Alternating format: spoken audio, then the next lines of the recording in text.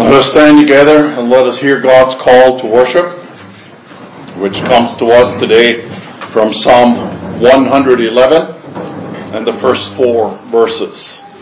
Praise the Lord. I will give thanks to the Lord with my whole heart, in the company of the upright in the congregation.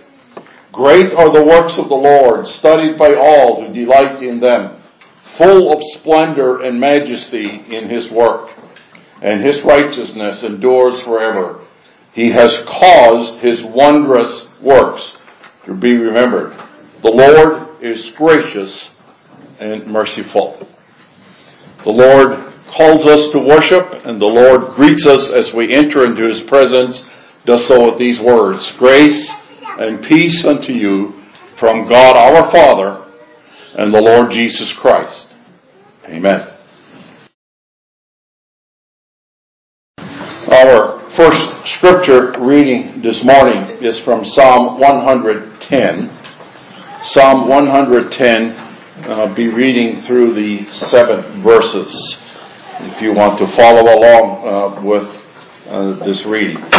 Psalm 110, the Word of God. The Lord says to my Lord, sit at my right hand until I make your enemies your footstool.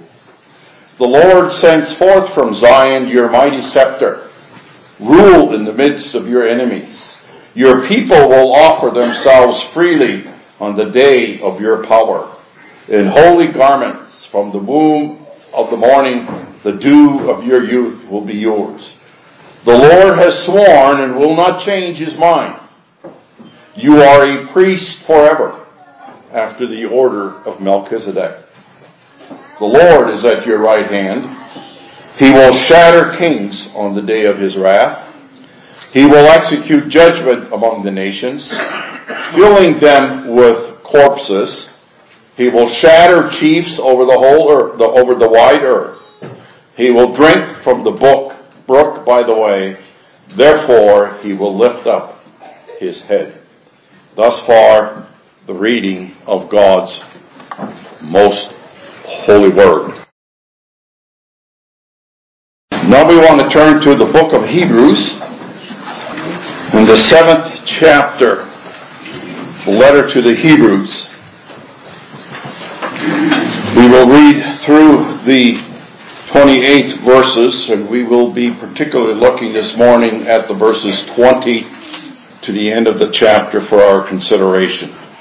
Let us give our undivided attention to the reading of God's most holy word. For this Melchizedek, king of Salem, priest of the Most High God, met Abraham returning from the slaughter of the kings and blessed him. And to him Abraham apportioned a 10th part of everything. He is first, by translation of his name, King of Righteousness. And then he is also king of Salem, that is, king of peace. He is without father or mother or genealogy, having neither beginning of days nor end of life. But resembling the Son of God, he continues a priest forever. See how great this man was, to whom Abraham, this patriarch, gave a 10th of the spoils. And those descendants of Levi who received the priestly office have a commandment in the law to take tithes from the people, that is, from their brothers, though they also are descended from Abraham. By this man who does not have his descent from them received tithes from Abraham, and blessed him who had the promises. It is beyond dispute that the inferior is blessed by the superior.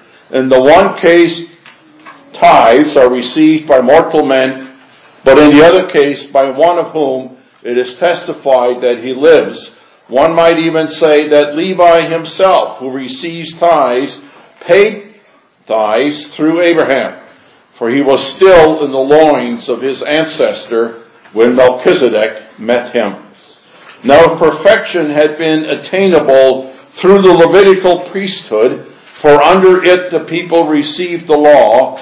What further need would there have been for another priest to arise after the order of Melchizedek, rather than one named after the order of Aaron. For when there is change in the priesthood, there is necessarily a change in the law as well. For the one of whom these things are spoken belonged to another tribe, from which no one has ever served the altar. For it is evident that our Lord was descended from Judah, and in connection with the tribe, Moses said nothing about priests.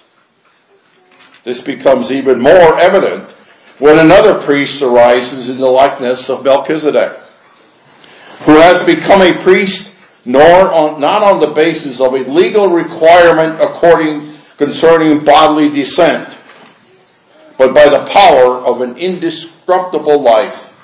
For this witness of him, you are a priest forever after the order of Melchizedek. For on the one hand, a former commandment is set aside because of its weakness and usefulness. For the law made nothing perfectly, but on the other hand, a better hope is introduced through which we draw near to God. And now our consideration this morning. And it was not without an oath. For those who formerly became priests were made such without an oath. But this one was made a priest with an oath by the one who said to him, "The Lord has sworn and will not change his mind. You are a priest forever." This makes Jesus the guarantor of a better covenant. The former priests were many in number because they were prevented by death from continuing in office. But he holds his priesthood permanently because he continues forever. Consequently, he is able to save to the uttermost those who draw near to God through him, since he always lives to make intercession for them. For it was indeed fitting that we should have such a high priest, holy, innocent, unstained, separated from sinners, and exalted above the heavens. He has no need like those high priests who offer sacrifices daily, first for his own sins and then for those of the people, since he did this once for all when he offered up himself. For the law appoints men in their weakness as high priests, but the word of God, of the oath, which came later than the law, appoints a son who has been made perfect forever. Thus far, the reading of God's most holy word.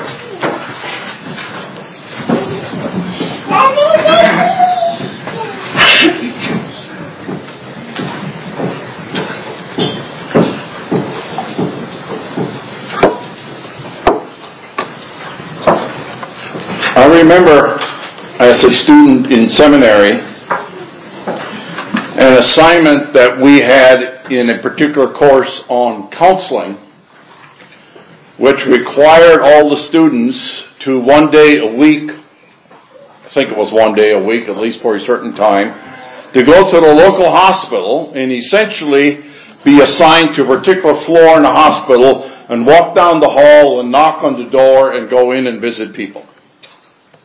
People we've never met before, knew nothing about, etc. It's kind of an interesting experience, to say the least. But I remember one particular occasion of walking into someone's room, and an individual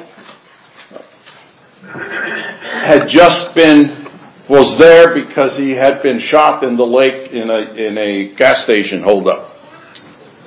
And he said, "I'm really glad to see you because I need somebody to talk to God for me." And so the reason that struck me is that he was reflecting the classic thought that we need some sort of help. We need somebody that we ourselves can't, but somebody else must come and get to God to listen and to provide for us. Now, that's not totally wrong. Sinful man cannot come before God.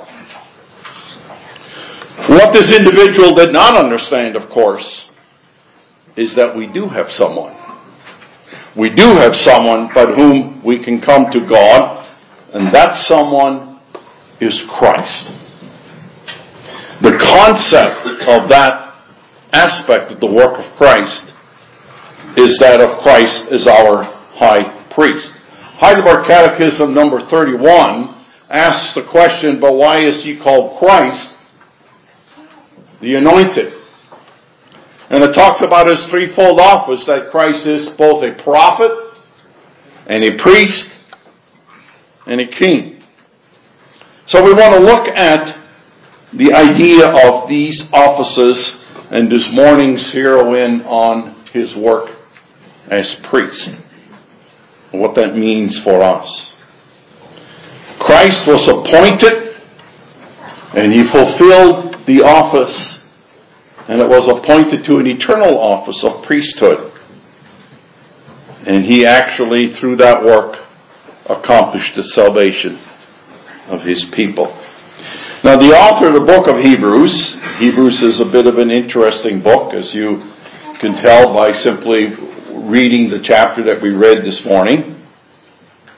But Hebrews goes through some length to demonstrate, and particularly in this section, the importance of that office, that Christ is our priest. However, the distinction is very important as well, that he is not an Old Testament priest in the sense of the Levi priesthood, but he is a priesthood after the order of Melchizedek. We'll have some more to say about who this guy Melchizedek is. But what is clearly instituted by God as he gathered his people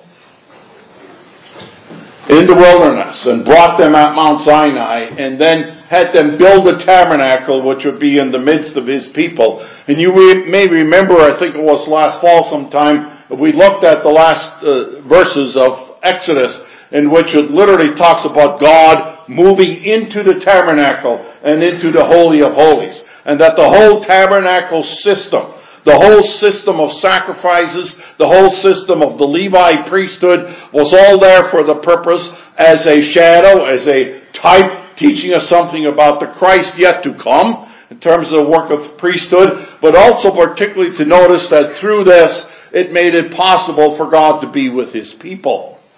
So the priesthood of Christ, just as the individual who said, I need somebody to talk to God for me, the priesthood of Christ has to do with our ability as sinners, covered by the blood of Christ, to come into the presence of the Holy God. That's the order of the priesthood, which God had ordered through the Levitical laws. The descendants of the tribe of Levi were set apart. No one else, only those could be the ones who would fill that office, and they would have to always make sacrifice for themselves, and then they would carry out their office, and when they died, the next generation would continue to fill that office. Keep in mind the whole concept of office is very important here. The Catechism, as I said, mentions the name of Christ as the anointed. That is the idea of being inaugurated, being ordained, being put into a particular office. The idea of office is that it recognizes someone in terms of the task that is before them, and that they've been given a particular task. If you're elected a certain office, you've been given a task, you've been authorized to do it. In the New Testament, we speak of the office of general believer along with the special offices. But as believers, we belong to Christ. We are members in his kingdom. We are authorized to serve as members in his kingdom. So the first consideration here is, how then did Jesus become a priest? Keeping in mind that the biblical qualification for being a priest in the Old Testament was to be of the tribe of Levi. Jesus was not. He's of the tribe of Judah. Now, the ordinance by God in the Old Testament provided, as indicated, that these priests could carry out the service in the tabernacle. And there's a lot that goes with that. But these priests were exactly, as we said earlier, by means of God's commandment, God's ordinance He had put into place, so that there would be no weak men in themselves, sinners in themselves. They had to always sprinkle themselves first with the blood of the Lamb. But they were there so that there could be a people of God, and God could be with His people, and then ultimately to point forward that Christ would be the one who would ultimately fulfill that place. But the author of Hebrews says now that the actual Lamb of God has come. That ordinance is no longer needed. It's not that God changed His mind, or that that a certain law, ordinance of God becomes changed and no longer effective, and God thinks there's something better. That certainly would not be the case. But it's been fulfilled. And the office now is one of not new people coming and going, dying, and then someone else has to fill it. It's an eternal office. And that's the point with Christ being appointed priest, not by just an ordinance, but by the oath of God. As we read of that oath as well in Psalm 110. The core of what this issue about an oath is all about is that God, who does what He says He will do, has eternally established a priest, a means for you to have access to God. That oath is actually taken by God in the covenant-making ceremony that we find with Abraham in Genesis 15, where all the animals cut in half were laid out, and God passes in between them, and by doing that, taking an oath, a legal contract that will stand up to scrutiny of a court and all of that, where God, who swears by Himself that when you fail to keep the covenant, which we all do every day of our life, God has given one who is going to keep the covenant for us. That is Christ. And God took that oath. Jesus, by direct appointment by God, is your priest, the one who fulfills. He is the one who conquered death, does not Himself die. He remains forever your priest. Now there is a second reference. We need to get back to this guy named Melchizedek. It's kind of an interesting character. Jesus, in distinction from the priests of the Old Testament ordinance, instead He is a priest according to the order of Melchizedek. There was an account in the Old Testament with Abraham. Abraham's nephew Lot and many with him had been captured from some kings. And then Abraham took up the sword and his servants, and they went after those kings, slaughtered them all, and brought back all the goods. And he gave a tenth to Melchizedek, the king of Salem. Now, it talks about Melchizedek, and that he is without beginning and without end of days. He is without father or mother, without genealogy. Now, that does not mean that Melchizedek is some sort of God that didn't have a beginning or an ending. Not at all. He is a human. But the emphasis is upon the opposite of the Levite priesthood. Because in order to be a priesthood, a priest in the old system under Levi, you had to have genealogy. You had to demonstrate who your parents were so you could say that you're qualified. Melchizedek doesn't have any of that. So it's the sense of he is forever a priest. Not one that comes in, does his task, and then he's gone. Christ is your priest because God provided for you to have a means by which there is an absolute.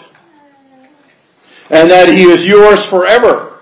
And that you can, in the name of Christ, come to God and stand before Him. Not for a time, and then you need to find someone else, but forever.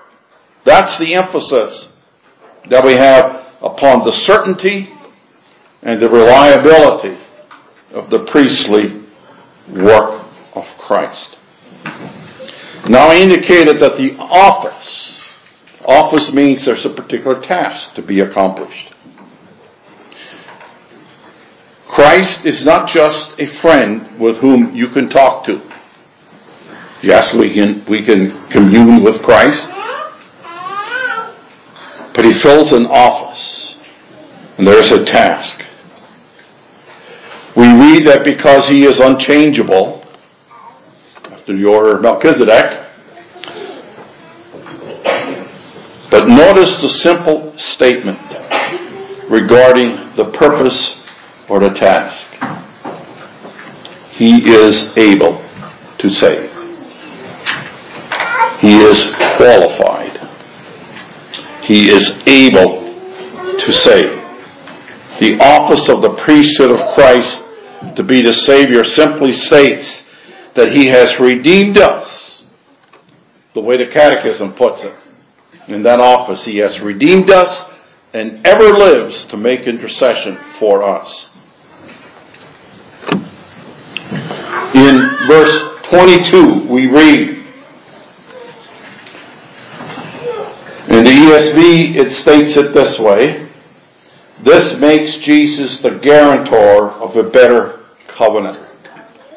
The King James uses a word which some of you who deal with legal aspects of mortgages and those sorts of things, he uses the word a surety of the covenant. What is a surety of the covenant? So consider this scenario. When someone, perhaps one of your children, wants to buy a new car, and he goes to the bank, and the bank says, fine, but your dad's got to sign the loan. You can make the payments, but your dad's got to sign the loan. What's that all about? He becomes the surety of the mortgage. So that if the teenage son or daughter defaults and is not able to fulfill the agreement, guess what? Dad's going to have to take care of it. It guarantees the mortgage. It guarantees the oath. When we stand before God and we fail to meet that requirement as God's people according to the covenant, we have a surety, we have a guarantee.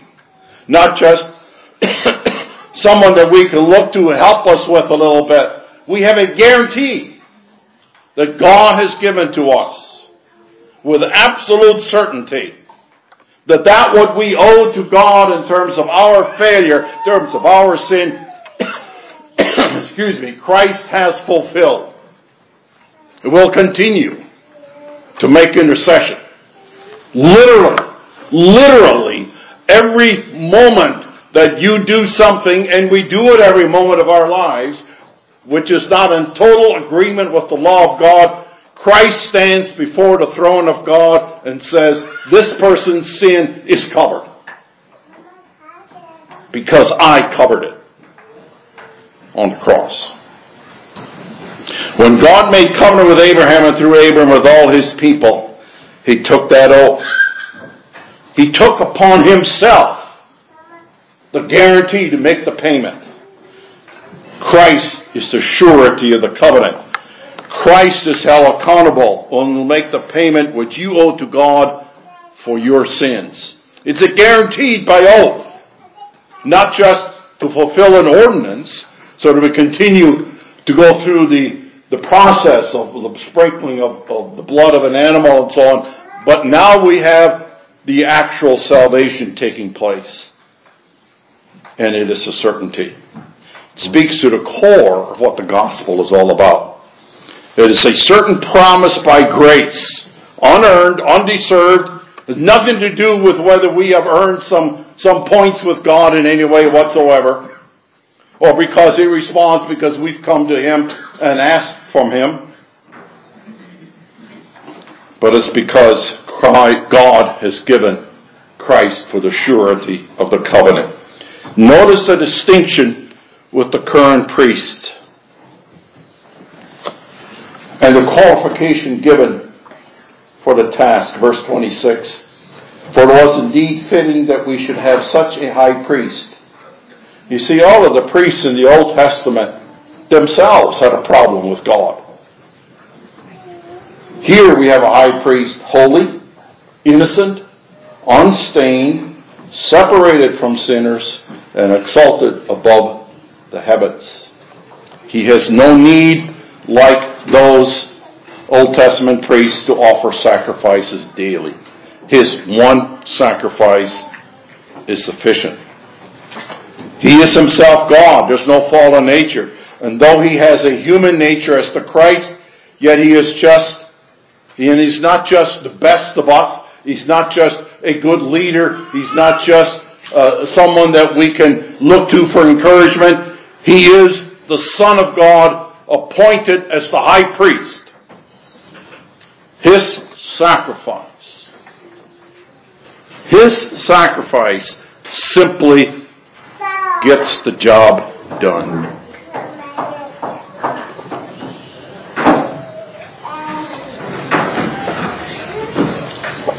I'm going to explore that statement just a bit further. He is able to save. When Christ is presented to you in Scripture, he is never simply presented as a Savior or as someone that may be available to you to assist you when you need help. That was more of the idea of the individual that I spoke about. Rather, he is presented to you as the one, and listen carefully, who has saved you. The response to this Christ is not one of, wow, that's really great, what a good resource. I better make sure I take advantage of that resource and see how he can help me. No, rather his response, I believe that Christ has saved me. I continue to look to Christ to help me in my faith to embrace that salvation. You see, the emphasis is upon the accomplished and the finished work of Christ on the cross. He is able to the uttermost, without any shortcoming, without any doubt, without having to do it again next year or the following year. He is able to save to the uttermost. Total salvation. There's nothing left. There's nothing left for you to look at in your life and say, well, you know, I've done pretty well and Christ has helped me a great deal, but yet I'm still a little bit short. I hope I'm good enough to come into the front. No, it's done. It's finished. It's complete. And it's sufficient. There's a song that says he became sin for us. He took the blame, bore the wrath. We stand forgiven at the cross. All because Christ is the high priest who has saved to the uttermost. Not only salvation, though, even to the uttermost. The Catechism says, yet ever lives to make intercession. Remember, he is the high priest forever. He continues today and day by day as your high priest. You have an open avenue, specifically in terms of your life to God. When you struggle, when you wonder, where is God at? As the psalmist often voiced their questions, and we all do from time to time. Where is God at? What's happening around him? Christ makes intercession for you before. Yes, you can go to God through Christ. You have one that will speak for you. Now, I want to be very careful here. The idea that you have the eternal, the eternal priest making intercession for you does not mean then that you can just go out and sin. Well, hey, why not just not worry about it? And every time I sin, there's somebody who's going to cover for me, and I'm just fine with God, so no big deal. No. When you have that priest, when you know and have confidence in his eternal work in which he got the job done, It means that you now have a close relationship to God. And your devotional life, your worship life, your all of life is a life of service and joy. What does it mean if that you are truly believe and trust in Christ as your priesthood? There will be in you an insatiable desire to draw near to God and enjoy that relationship because we have a high priest, not only in worship, but at every moment of your life. Christ, as ongoing priest, will draw his own. It is because of his work within you. If that work is there, if you are truly one who looks to Christ for that as that priest, then we desire to draw closer to him every day, to put away the sin in our lives, to take advantage of this priest that we can call upon every day. To understand salvation in terms of the office of Christ as high priest is indeed a picture of understanding the fullness. Not just, well, it's great, I'm saved, someday I can be with the Lord in heaven. Certainly it is. But understand the fullness of what it means to be saved and to be under the grace of a loving God moment by moment. When the individual that I visited in the hospital those many years ago, he was right that everyone needs somebody that you can go to talk to God with. What I suspect is he did not understand the full implications of the avenue to God provided by God in the office of priest, which is given to us in Christ. I trust it is what you see this morning, that you stand before God, first of all, forgiven at the cross. The sacrificed blood of Christ on the cross is sufficient. It has covered. Salvation is taken care of. And further, in the status of forgiven before God, you are indeed before God. Not just, well, God is still angry at me because of this past week or whatever. You are before God, period, through the high priest, Christ. You are experiencing fellowship with God. Your heart is right with God. Nothing is more important, more satisfying, more exciting than coming into the presence of God in worship and living your life every day before God. And so please know you have a priest who has saved to the uttermost and has given you life with God. Let us pray. Lord, we do pray through our Savior, Jesus Christ. We do acknowledge the need that we have each day for him as high priest. We need his intercessor so that as we stand before God, our sins are covered, and yet more so than simply the covering of our sins, but the reality of new life in Christ given to us each day anew, because Christ the Savior has poured out through him we have poured out upon us the blessings of God in all of our life. So we pray, O Lord, that you would strengthen us, that you would keep us, yes, that you would cover for our sins, and that we might grow to know you more and more each day. In Jesus' name we pray. Amen.